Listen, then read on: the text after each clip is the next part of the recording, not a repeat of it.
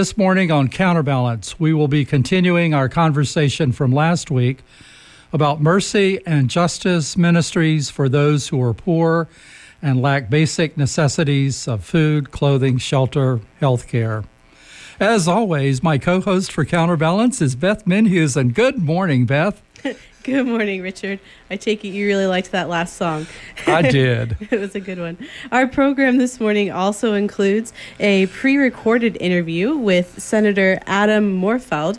Senator Moorfeld is also the executive director of Civic Nebraska, a nonprofit dedicated to strengthening democracy in our state. We have a lot to talk about this morning, but before we get started, please listen to these important announcements from KZUM.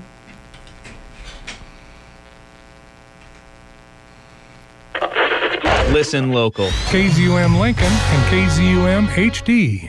Support for KZUM comes from the Nebraska Folk and Roots Festival, featuring a pre-party event on May 25th at Kinkaider Brewery, located in Lincoln's Rail Yard, from 8 p.m. to midnight, with live music by the Miles Jasnowski Band, Mike Semrad and the Riverhawks, and Edom Soul Music. Details on Facebook and NebraskaFolkandRoots.com. And Rise Up, Star City Pride 2019, June 7th and 8th at the Lincoln Journal-Star event lot. Rise Up celebrates the 50th anniversary of the Stonewall Revolution with vendors, live music, drag performances, celebrities, and local favorites. More at starcitypride.org. And from Jazz in June, presenting live jazz every Tuesday in June at 7 p.m. at 12th and R Street near the Sheldon Museum of Art. Jazz in June is a family-friendly event for all with a market at 5 p.m. with food vendors, crafts, and more. Details for the season's lineup, VIP seating, and meet and greets at jazzinjune.com. Welcome back to Counterbalance. I don't know about you, but I am particularly excited to get Jazz in June started for the year. I'm looking forward to it as well. Yeah, Connection Point is going to be out there with Cause Collective and have a booth, I think, 3 of the 4 weeks. Fantastic. So that'll be great. A great way to spend Tuesday evenings in June.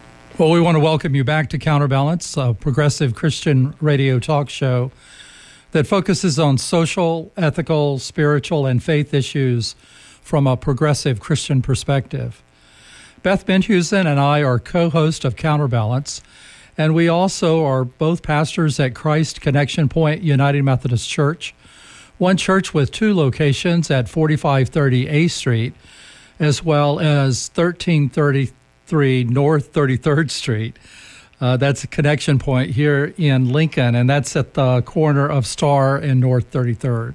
That's right. And at Christ Connection Point, we strive to welcome, include, and affirm all people, whatever their ethnicity, economic class, gender, or sexual orientation. We recognize that all people are created in the image of God and loved by God for who they are. For more information about our church, please visit ChristUMCLink.org. Link is spelled L-I-N-C, so ChristUMCLink.org. And also check out ConnectionPointLNK.org. Beth, over the past week, I've been doing a little reading about a controversy which is raging throughout the Southern Baptist denomination. Oh, boy. Concerning social justice. The question concerns the place and role of social justice within the life of Christian discipleship. Last fall, a group of Southern Baptist pastors and other leaders wrote a position paper entitled Statement on Social Justice and the Gospel. They created a website for their document and asked other Southern Baptists to sign it, indicating that they would agree with it. Currently, the statement has over 10,000 signatories, and the statement is comprised of 14 affirmations and denials. Let's hear them. So I'll just give you an example. One of them says this. It says, quote, "We deny that political or social activism should be viewed as integral components of the gospel or primary to the mission of the church. Though believers can and should utilize all lawful means that God has providentially established to have some effect on the laws of a society, we deny that these activities are either evidence of saving faith or constitute a central part of the church's mission given to her by Jesus Christ, her head. Wow. That's pretty diametrically opposed to everything that we're about at Christ Connection Point. The church that Richard and I serve at Christ Connection Point, we actually worked to identify 4 core responsibilities of faithful discipleship, and they include working for justice, seeking God, acting inclusively, and serving others. Well, as I said, Beth, this statement is quite controversial, and many leading figures in the Southern Baptist Church have refused to endorse it or to sign it. Rightly so, I think. In fact, I think in our own church, I just signed a statement that was totally opposite to this in our denomination that came out of a meeting in Minnesota that was all about how the gospel is for social justice and for people on the margins. Yeah, it's kind of interesting to look at those two documents side by side. It's kind of mind-blowing. Richard, why do you think that working for social justice is such an integral part of Christian discipleship? Well, for me, it grows out of my understanding of God's love. As a Wesleyan Christian, not a Southern Baptist, I believe that the singular most important thing about the gospel is God's love. I believe that God's love for each person is so deep and unfathomable that it is literally beyond my finite human comprehension. I can't even conceive of how great God's love is for me and for other people. You know, John 3:16 says, "For God so loved the world that he gave his only Son, so that everyone who believes in him may not perish but have eternal life." In other words, the transcendent God loves us so much that the divine became human, became incarnated or infleshed in order to demonstrate the depth and scope of God's love for us. That's great, Richard. I think we've all heard John 3:16, and lots of churches like to use that verse to say what they're about. But how does that connect to justice? Well, I would say that it. Let me put it like this: I believe that the only possible response to God's love for us is to love God and to love others in return. And I would, as a 21st century Christian, I would also say to love not just our neighbors and other persons, but to love creation. And I think it's important for us to love ourselves as well. But one of my favorite biblical verses is in the first letter of John, chapter 4, verses 19 through 20, which say, "We love because God first loved us. Those who say, 'I love God,' and hate their brothers or sisters are liars. For those who do not love a brother or sister whom they have seen cannot possibly love God whom they have not seen." So I guess what I think about it is that when someone we love is suffering, then we want to help that person. If they are sick, we want to get them medical care. If they're hungry, we want to get them food. If they're homeless, we want to help them find shelter. Right, and at Christ Connection Point, we call helping others like that acts of mercy. For example, our food pantry, Open Shelf at Connection Point, served over 1,400 people last month. So our neighbors who were hungry and came in for food, and meeting a need like that is what I call mercy. Right, and I agree. But as important as those acts of mercy are, they only provide temporary assistance. If we provide a warm meal for someone who's hungry today, then they're likely to be hungry again tomorrow. So the way I think about God's love and about our response to God's love by loving others is that if we truly love another person, then we can't be satisfied with just helping them provide food for providing food for them for a day.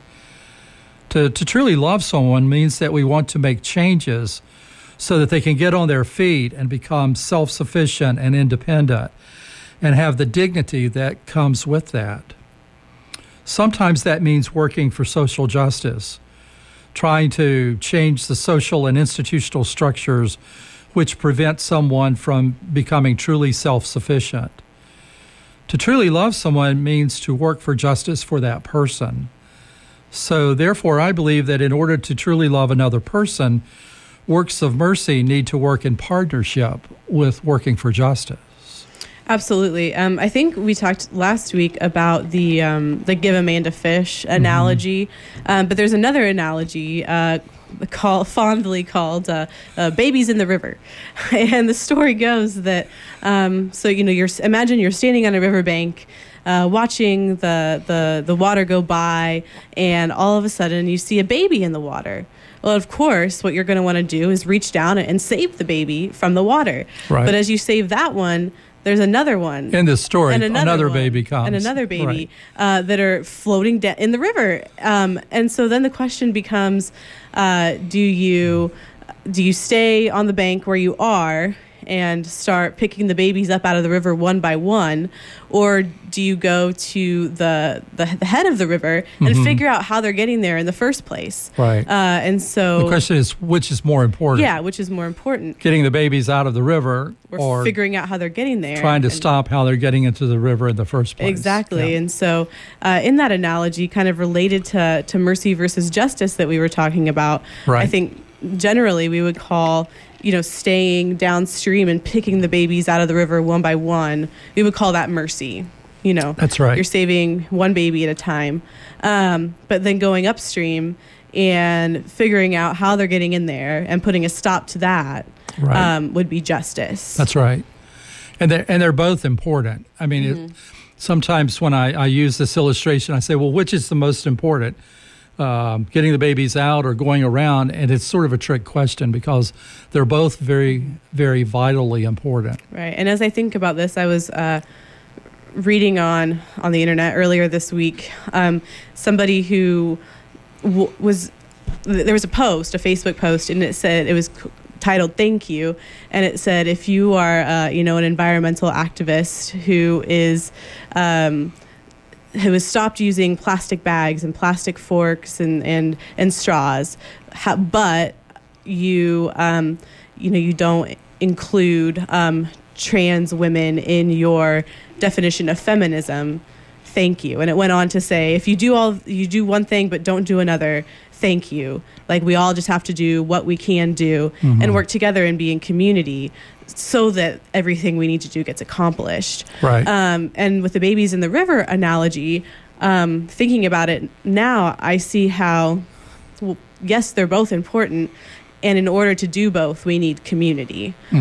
So we need, at least two people, maybe me pulling babies out of the river and you going upstream to stop them from getting there in the first place. Right. So that. So that they're both important. Right. They're important work. And so the two sides should be grateful to one another. Right. I mean, if I'm going up to find out why the babies are falling, maybe there's a hole in the bridge or something, then I need to be grateful that you're pulling the babies out until I get the hole repaired, for example. Exactly. We need each other. Yeah. Those of us who are working for justice definitely need people who are providing the mercy necessary to assist people until we achieve justice, which, as we know, is a constant struggle and probably a battle that will be never ending as we think about building a whole world of equity and justice for all. That's a really big challenge. But as Christians, I know that's one of, you and I, at least, our Christian beliefs, that's one of our biggest motivators and our biggest hopes is for a world where everyone does have equal access and experiences equity and lives in a world that is just. Right. That's called, and for me, it's envisioning God's reign here on earth and working to help make that happen. I do think that, I think that both are important and very important. Right. There's a song that that we sing at my school. I go to ILIF School of Theology in Denver, which is really socially justice oriented. And there was a professor there. One of their more well-known professors was Dr. Vincent Harding, who was a friend of Martin Luther King Jr. and did a lot for the civil rights movement. And he rewrote a song that's a lot of Christians are familiar with. We are climbing Jacob's ladder. Right. But he changed the words to "We are building up a new world. We are building up a new world. We are building up a new world. Builders must be strong." And so that's something. And then we sing, each verse changes, courage, sisters, don't get weary. And then we go, courage, brothers, don't get weary. And so to me, that song kind of encapsulates the vision of what we're talking about. It's not, we're going to pray for a new world. We're building it. Right. We're building the new world. And are you going to sing the song? No. Sorry. That's a great idea. I really like. Yeah, I what think you said about if you would like to hear the song, I believe the Flowbots have a recording of it. So you can check that out. They just put out an album that's all new protest music. So they took some older protest songs like that one, and then they've co-written with their community protest songs for the 21st century as we think about things like the Black Lives Matter movement. And that's a really good album, and I believe that song is on there. So yeah, check that out. So as we talk about justice, I think it's important to lift up people in our community who are working for justice in a big way. I do too. And one of those people in our community here in Lincoln and across the state of Nebraska is Adam Morfeld. He is one of our state legislatures. He is the founder and executive director of Civic Nebraska. And I got to interview him yesterday. Right. So let's hear that interview. All right. Here we go. This morning, we want to ask Senator Adam Morfeld what his view of justice is. And our first question is, how does Civic Nebraska, the nonprofit that you founded and run, how does it work for justice in our state? Well, thanks for having me first. And second, I think that, Civic Nebraska's whole mission is to create a more modern, robust democracy for all Nebraskans. And we put an emphasis on that all. And for us, it's about making sure that everybody understands that they have power and agency in their community and how to take action, and then also how to get other people to take action with them in productive and civil ways to enact the change that they want to see in their community. Absolutely. Wonderful. And how could our listeners get more involved in Civic Nebraska? How could the average person who's disconnected get connected to your work? Yeah, so there's a lot of different ways, and the great thing about Civic Nebraska is that we're an organization that is mission-driven, but we also have a diverse array of programs. So our first program is our Youth Civic Leadership and Engagement programs, which currently serve about 1,000 students a day in after-school programs in Lincoln and Omaha. There are programs where we run the entire after-school program, or just the club called Street Team, to get young people engaged in their community and their democracy, or during the day programs with teachers. So we're taking on 3 more entire after-school programs in Lincoln next year. So that's Lincoln High, Lincoln Northeast, and Randolph Elementary, and we're already at Campbell Elementary. We also have programs in Omaha. So if people want to volunteer for those programs, they can get in touch with us at civicnebraska.org. We also have civic health programs where we are working in the 6 core neighborhoods surrounding downtown Lincoln in Lincoln here. And we're going door to door. We're asking people, what do you love about your neighborhood? What are some of the things you want to change? And getting people plugged in and involved with creating that change. And, we're also doing civic health programs centered around what is civic health? What does that look like? And how can I be a part of changing that civic health for the better? And then our third program is our voting rights program. So once people are engaged in their community and their democracy, and they're excited about that, we want to make sure that our elections are nonpartisan, accessible, and modern.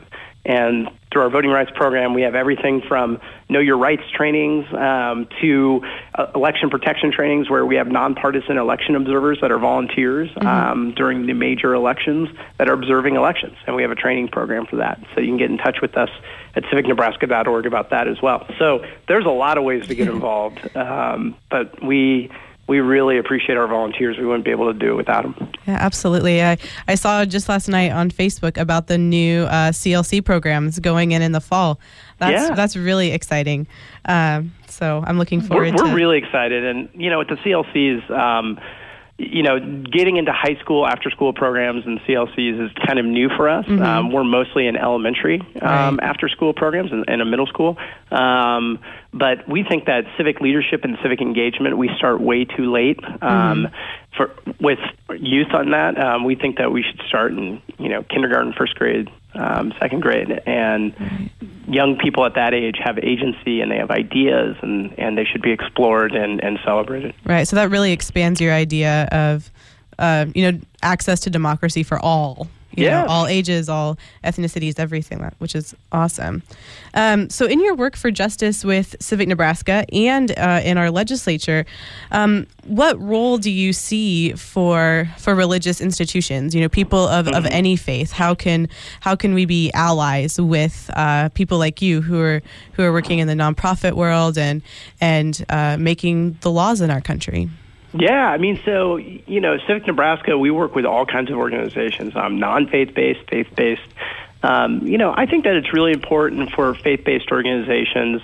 And, every faith is different, and I can't pretend to know every religion and every faith-based organization. But I think in general, most faith-based organizations are premised in an idea of equality of opportunity and equity and justice. And I think that it's really important to talk about that and to talk about equity and equality of opportunity and the sense of justice and do it in a way that, is do no harm. I get a little bit concerned sometimes when there's faith-based and non-faith-based organizations, quite frankly, come down to the Capitol and they want to restrict people's rights or make it so that certain people can't have justice in the way that other people can. Right. And so I think it's really important that faith-based organizations talk about how equity and justice are a part of their religion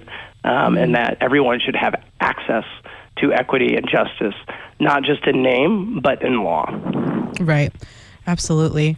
And kind of building on that, to what extent do you think religious and moral values in general should be involved in lawmaking? I know I've been kind of confounded just in the last few weeks with the things that have been going on in Alabama and Georgia.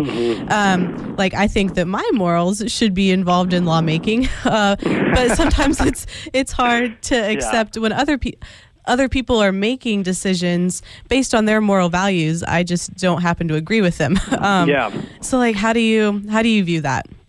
Yeah, it's tough and it's complicated because, I think that even the people that I vehemently disagree with down at the Capitol who base their policy position on a religious basis or even a non-religious basis, it's hard for me to say that they're not coming at it in a genuine or sincere way. Right. We just see things differently, right? And it's a tough question because, you cannot separate your morals with lawmaking to a certain extent. You just can't.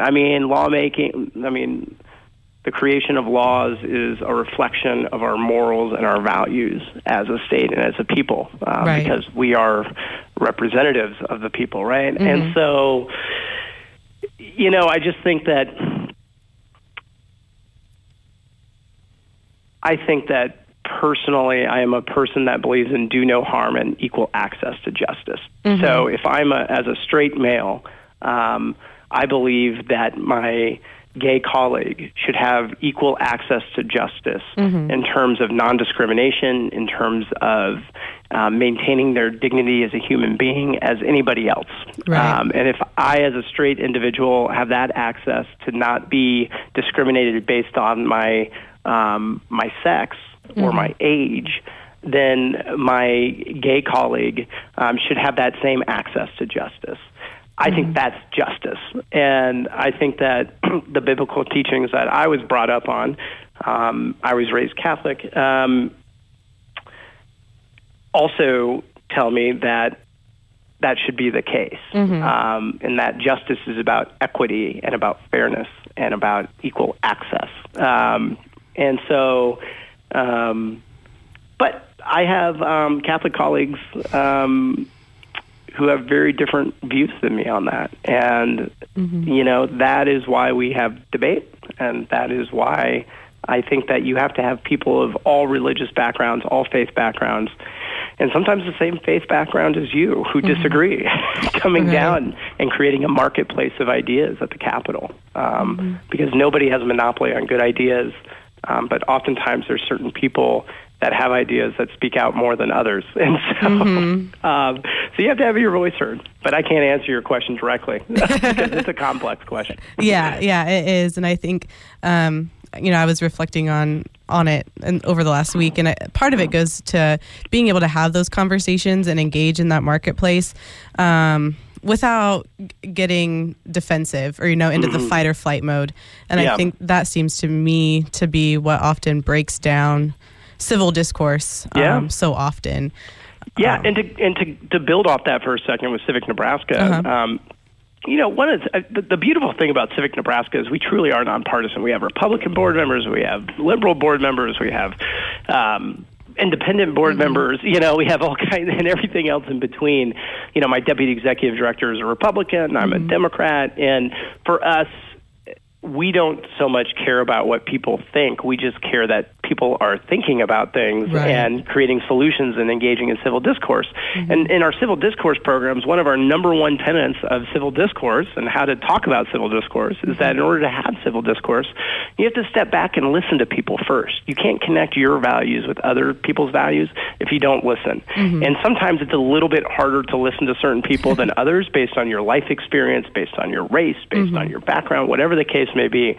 But if you really, truly want to, move the dial and change hearts and minds, you first have to listen to people to be able to connect your values with their values and understand what their values are. And that's tough to do sometimes. I have a tough time doing it. I'm not saying I'm perfect. But that's the first step to civil discourse, and that's the first step also to creating common ground on tough issues. Right, absolutely. That's great advice. I think we might have to have a whole nother conversation someday just about civil discourse. I'm happy to do it. And how to do it. Yeah, that's something that we talk a lot about and kind of envision our role perhaps as churches. That's a big part of our role. Richard and I have talked about perhaps is trying to teach people in our setting how to have civil discourse and listen as a way to contribute to democracy outside of our walls. So, absolutely. Yeah. Well, this has been great, Adam. Thank you for being with us and reflecting with us on justice and how that relates to faith and civics. We really appreciate your time. And thank you for being with us and with our listeners here on KZUM. It was a great interview, Beth. I'm really glad we were able to catch Senator Moorfeld before this particular program. I thought he brought out some really interesting points, and in particular, I'd just like to mention two. One was, I think this is really just brilliant, Civic Nebraska's commitment to getting youth and even small children civically involved.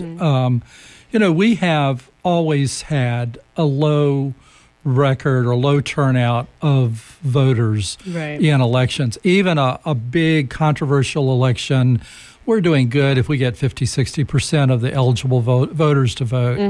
And I wonder if part of that is because we do a good job of teaching our children intellectually about the importance of democracy and about voting, but we don't give them an opportunity, and we don't encourage them to get involved at an early age and to develop those civic skills, if you will. And plus, I think children and youth have some really interesting ideas about different situations that we're facing in the world today. And so I thought that was a good point in the interview, and really hats off to Civic Nebraska for making this one of their priorities and really working to develop that. It's a culture, that civic culture, even with children and youth at an early age.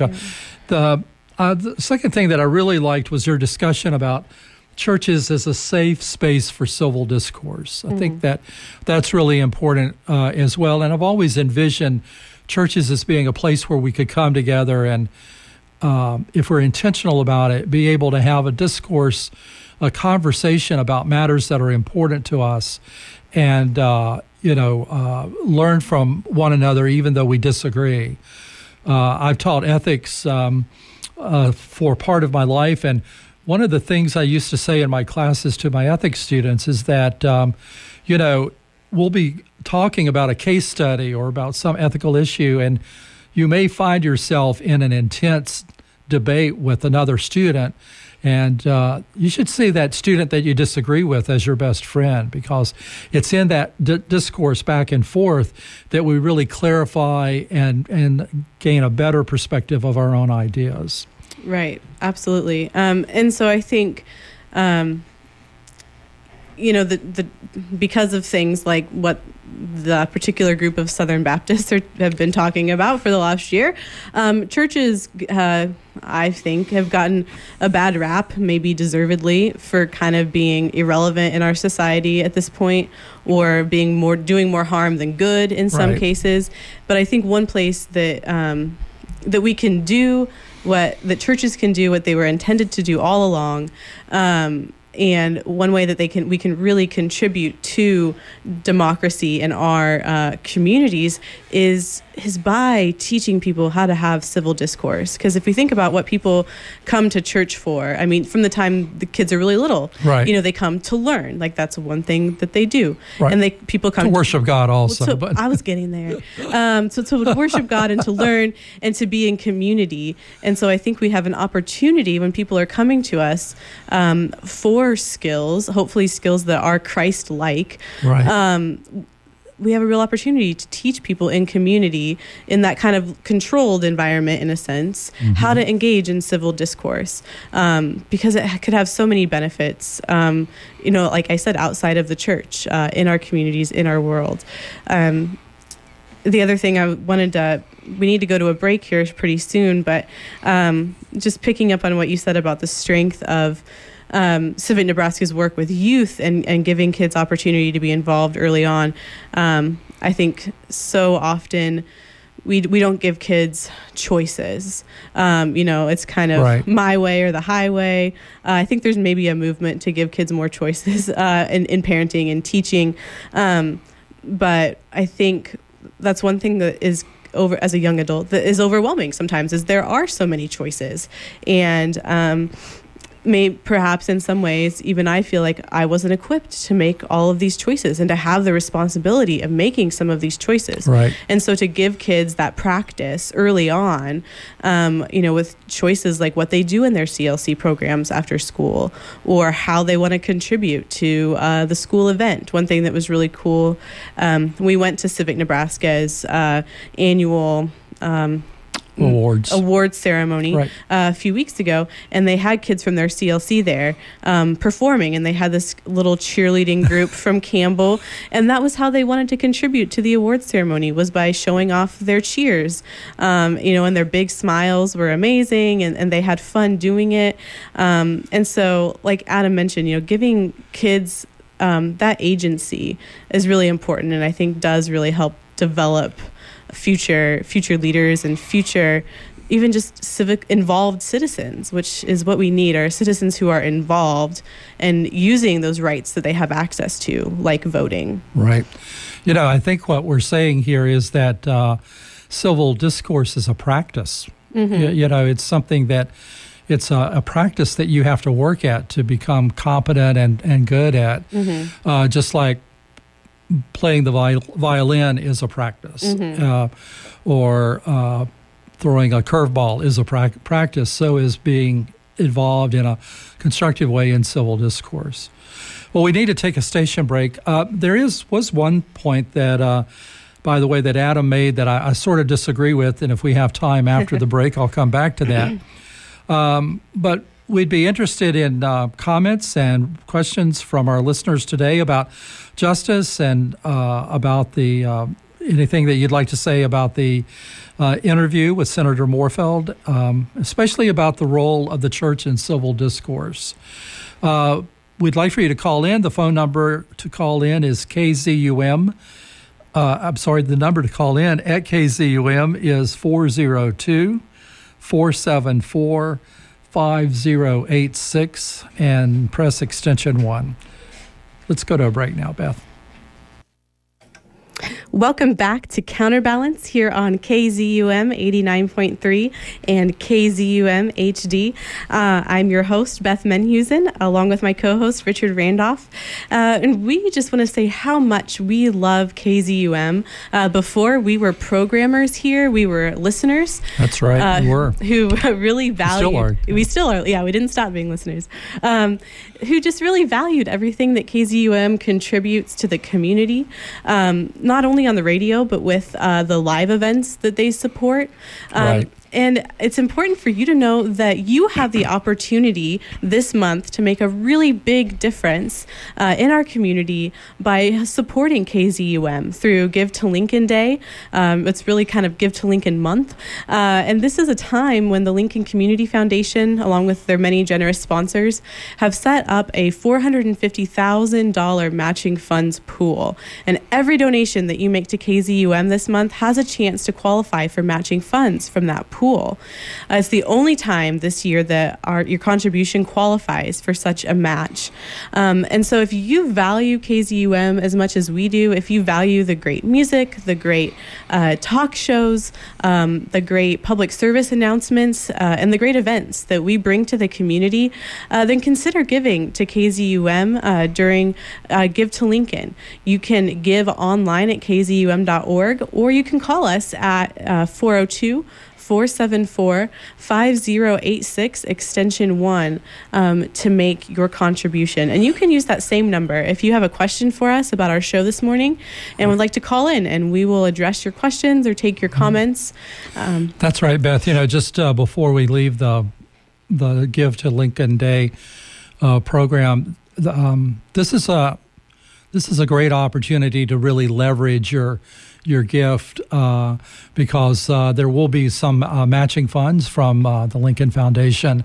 So it's a way to support Counterbalance Radio as well as KZUM Radio, and to leverage your gift. So it's a really a good time to make a large contribution to this radio station and all of the things that this station provides, in addition to Counterbalance.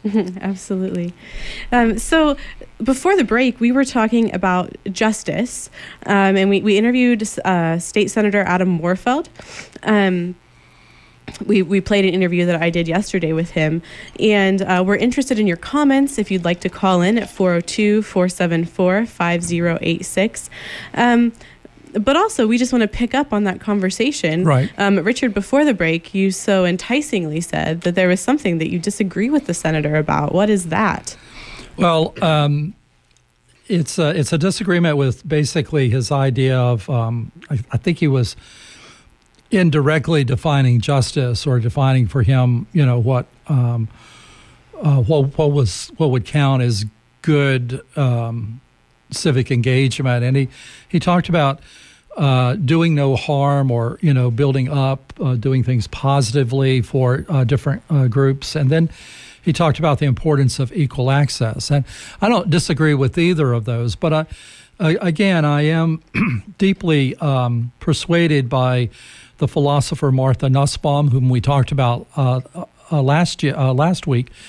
Nussbaum is part of a school of philosophy called the capabilities approach, which says that it's not just enough to have equal access, that in addition, individuals need to have the equal resources so that they can develop who they are through education or through experiences or in many different ways. And so if it's not a level playing field, then it doesn't really matter if it's equal access. So the capabilities approach points out that certain things need to be provided in order to have a level playing field. So, for example, For students, you need to have adequate nutrition. If you're hungry, at least when I'm hungry, I don't focus as well. Right. If you live in an area where you're constantly concerned about your personal safety, then that would be a tilted playing field. And so in these different ways, the capabilities approach tries to build a sort of a thick understanding of justice, whereas I think in an interview, it's sort of pragmatic to offer what we would call a thin view of justice, because we're concerned more about the time. But I do just want to point out Nussbaum and others, Amartya Sen is another philosopher in this area, who've pointed out the importance of creating an equal playing field. Mm-hmm. And then if you step back and if you look at Adam's Civic Nebraska, what is he doing with one of the priorities in terms of going into schools, elementary schools and now high schools? He's working to build that level playing field. Yeah. So it's a sort of a quibble that I have with what he said there. I think that if he were here in the studio, he'd agree with me. Probably, yeah. Yeah. Yeah, well, and I mean, like you said, the work that Civic Nebraska is doing kind of demonstrates that that value of leveling the playing field, whether or not they articulate it specifically. Because certainly I know for sure that their work at Campbell Elementary and their CLC there is doing that. We talked a little bit last week with Lynn from the food bank about the Getting Ahead and a Just Getting By World program. Right. And Campbell is one of the locations that hosts that, as a Civic Nebraska employee that hosts a Getting Ahead class. And that's all about, leveling the playing field for sure.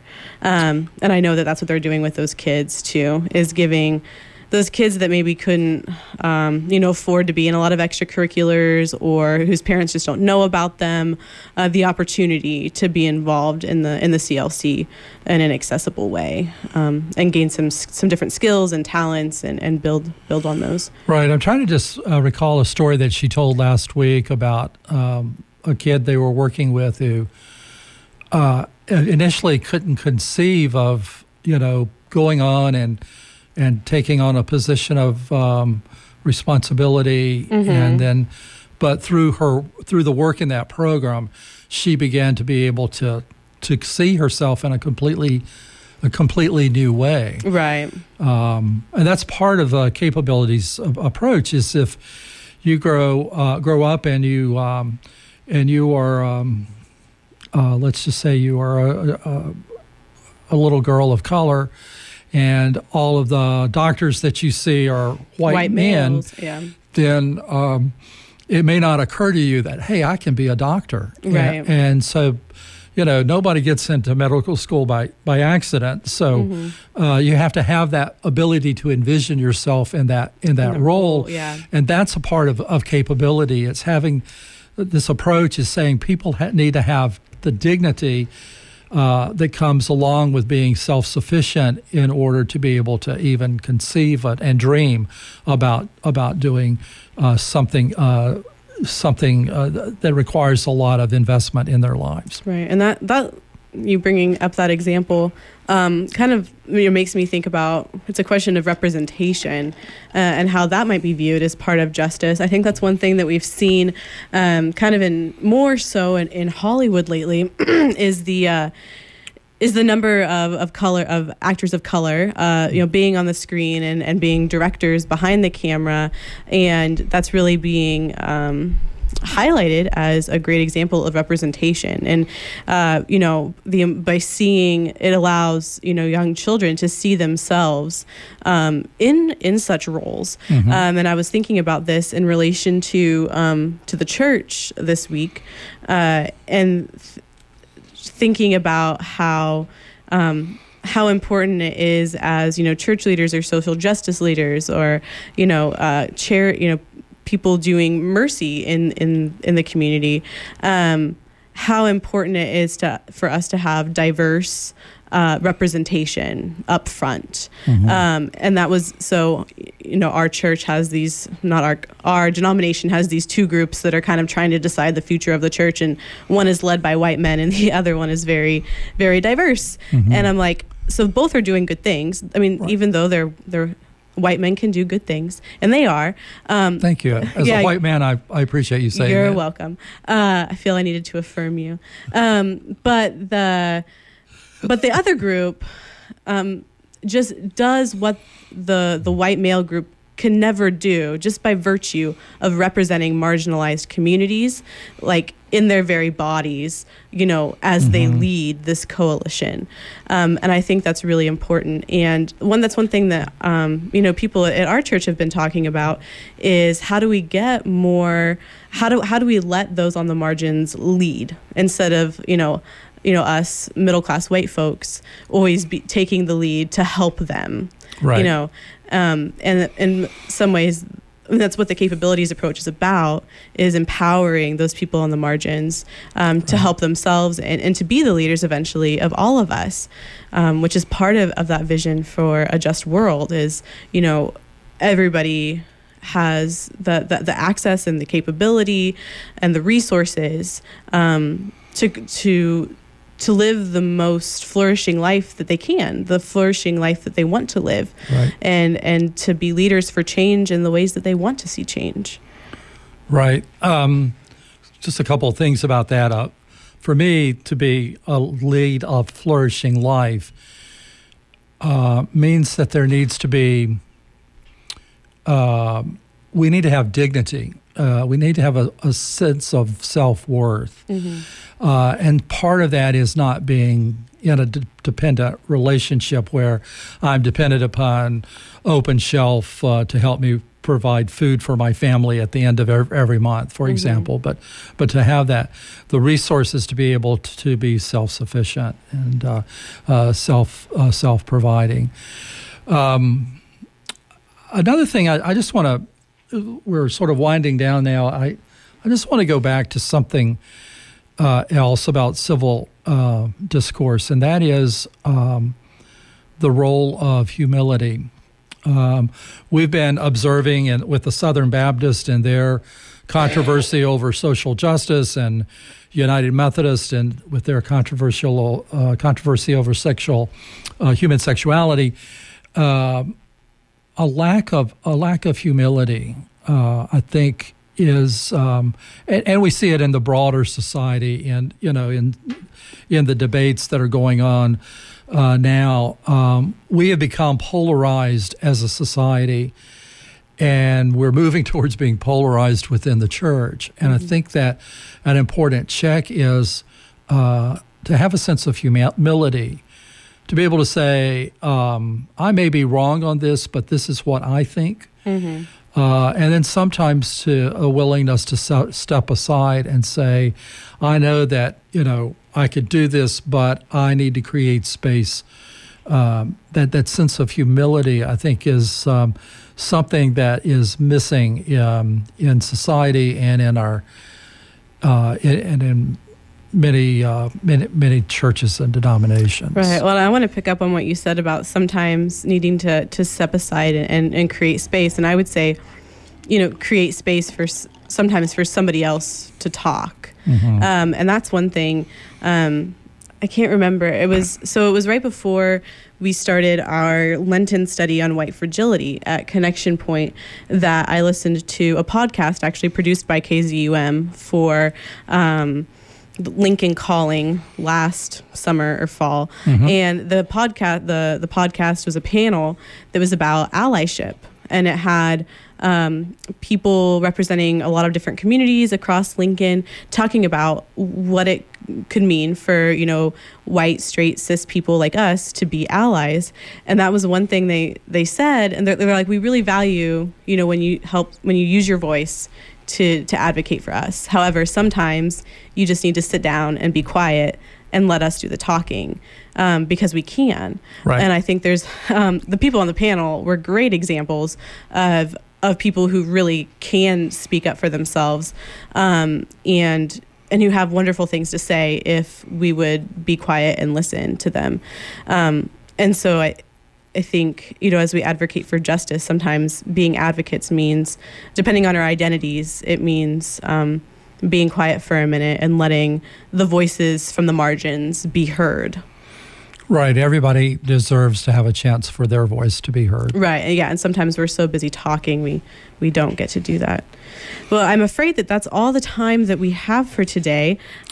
You've been listening to Counterbalance, a progressive Christian talk radio show hosted by Beth Midhusen and by me, Richard Randolph. Be sure to tune in next Saturday, June the 1st from 9 to 10 a.m., when we will be discussing the Bible and LGBTQ persons. That's right. Maybe you've been in a conversation when someone has said, the Bible clearly condemns LGBTQ people. If you've had one of those conversations, then you've probably heard one or more of the 6 so-called clobber passages that allegedly condemn people with those identities. That's right. But as we will discover next week, there is actually some excellent biblical scholarship which shows that these condemnation verses have been misinterpreted and misquoted. Yeah. So we'll be having a conversation about those passages and how to think about them in a new way. You can join us next week, June 1st from 9 to 10 a.m. to explore that topic on Counterbalance, Progressive Christian Perspectives. Until then, have a great Memorial Day weekend, and we look forward to having you join us next Saturday when we discuss these 6 passages that have been lifted up as condemnation passages, but we disagree. Until then, goodbye.